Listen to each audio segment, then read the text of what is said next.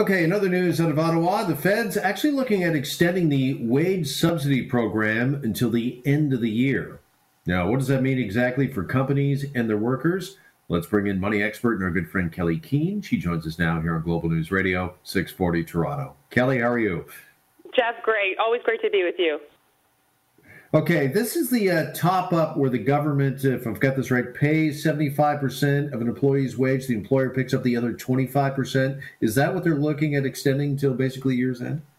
Yeah, exactly. That's what Trudeau announced yesterday, and that's welcome news for a lot of people, Jeff, because as you know, CERB was extended a little bit. That's the Canada Emergency Response Benefit, where you can get up to $2,000 a month. That was extended for 2 more months. So that meant people could apply last week and then one more time if you started right at the beginning. But that program actually does go through till October if, maybe you applied later and things of that sort. So as that's run out, the government is hoping that the wage subsidy is going to pick up the slack for, just the economy not recovering as quickly, getting people back. Again, as CERB runs out, people will hopefully, be eager to get back to their jobs. And interestingly enough, there was 1.2 million fewer people applying for CERB in May. So they do feel that this wage subsidy has made an impact. All right, this is a bit of an eye-opener, I think, for a lot of people because, and we're going to talk about the government's economic snapshot here with you in just a second, and there's been so much spending, but the government has only spent, Kelly, 18 of the 82 billion that has been budgeted for this wage subsidy program, and there has been some talk that maybe the eligibility criteria, that needs to change. Yeah, there's still, as you know, Jeff, it's been a deluge of announcements from the government. It's really difficult to keep up with everything. And, of course, there's criticism that things have not been rolled out as quickly as possible, tweaked as much as needed. But, I think that the government has shown that this is an important way to keep businesses open, keep them viable, ensure that people are working because they need that revenue, and people were able to defer their taxes to September, both personally and corporately, if you're owing money. So they're, and they know that a lot of Canadians will still be in trouble come September. So if they don't have a job, it's pretty difficult for the government to get their source of revenue, which is taxation. So yeah, this is an important program that has been criticized for its slowness. But we'll see if what the tweaks are and how the economy can hopefully recover because of it. Yeah, so it likely needs streamlined if they've only spent roughly about a quarter of the money that they've budgeted for this. But having said that, do we expect CERB to be extended? Do we know, Kelly, or is that probably done come August? And the hope again is that this wage subsidy program is going to pick up. Well, Jeff, I don't think anything is ever off the table. I can't say definitively if I heard Justin Trudeau or Bill Morneau say that it would or it wouldn't. They use those words a lot. Nothing is taken off the table, and they do tend to extend things. Here's what I'm worried about is come the end of August, and like I said, if you've been deferring your taxes either as like an entrepreneur or a small business owner or just an individual, maybe you've made some mortgage deferrals, and maybe you've even deferred utilities and your property taxes and things of that sort.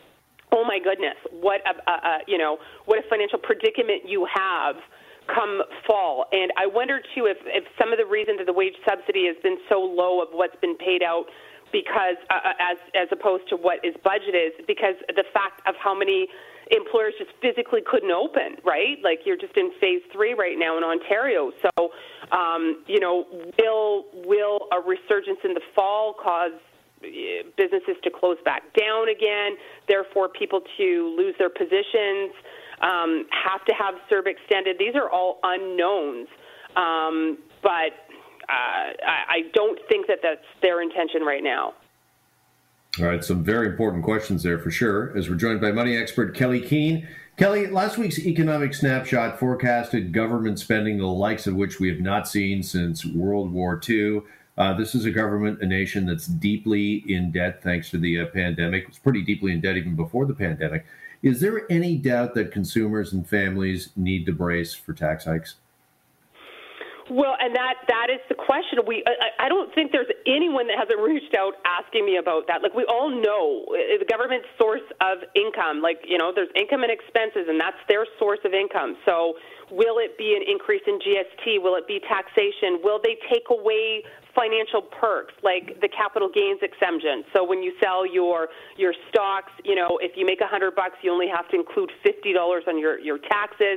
So that means you're only paying taxes on your $50, where if you earned that $100 in a GIC or something of that sort that paid interest, you got to pay tax on 100% of it. That's a good question. Now, a lot of the economists are talking right now that it would just be poor form and would not stimulate the economy if taxes were hiked right now.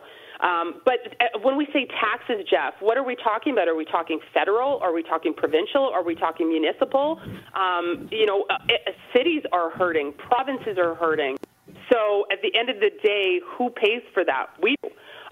So it really underscores the importance of making sure that you're talking with a professional like a CPA, a chartered professional accountant, or a certified financial planner, or both, that is really knowledgeable on what is being talked about, what's being rumored, how you're investing your money, when you're thinking of retiring, to make sure that you're not just taking advantage of every government program out there that you're eligible for, but also that you're not leaving any tax benefits on the table, but lastly, that you are keenly aware of how a significant tax change could really hamper your lifestyle, helping your family, helping your kids go to school, or just being able to retire and not go into debt to do so.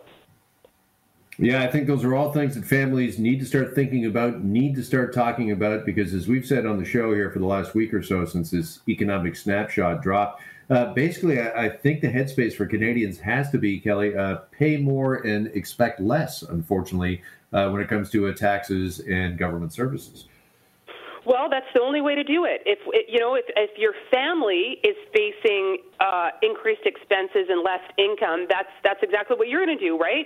Probably a lot of families this year aren't able to even do a local trip or do a staycation or do much. You're having to get creative and keep every dollar that you can because the income isn't coming in. So it's either, the question is, if they do not raise taxes, will that stimulate the economy because businesses have more money in their hands, they're not paying as much tax, people aren't paying as much tax, they can go out and eat when they can travel again, they can spend on travel.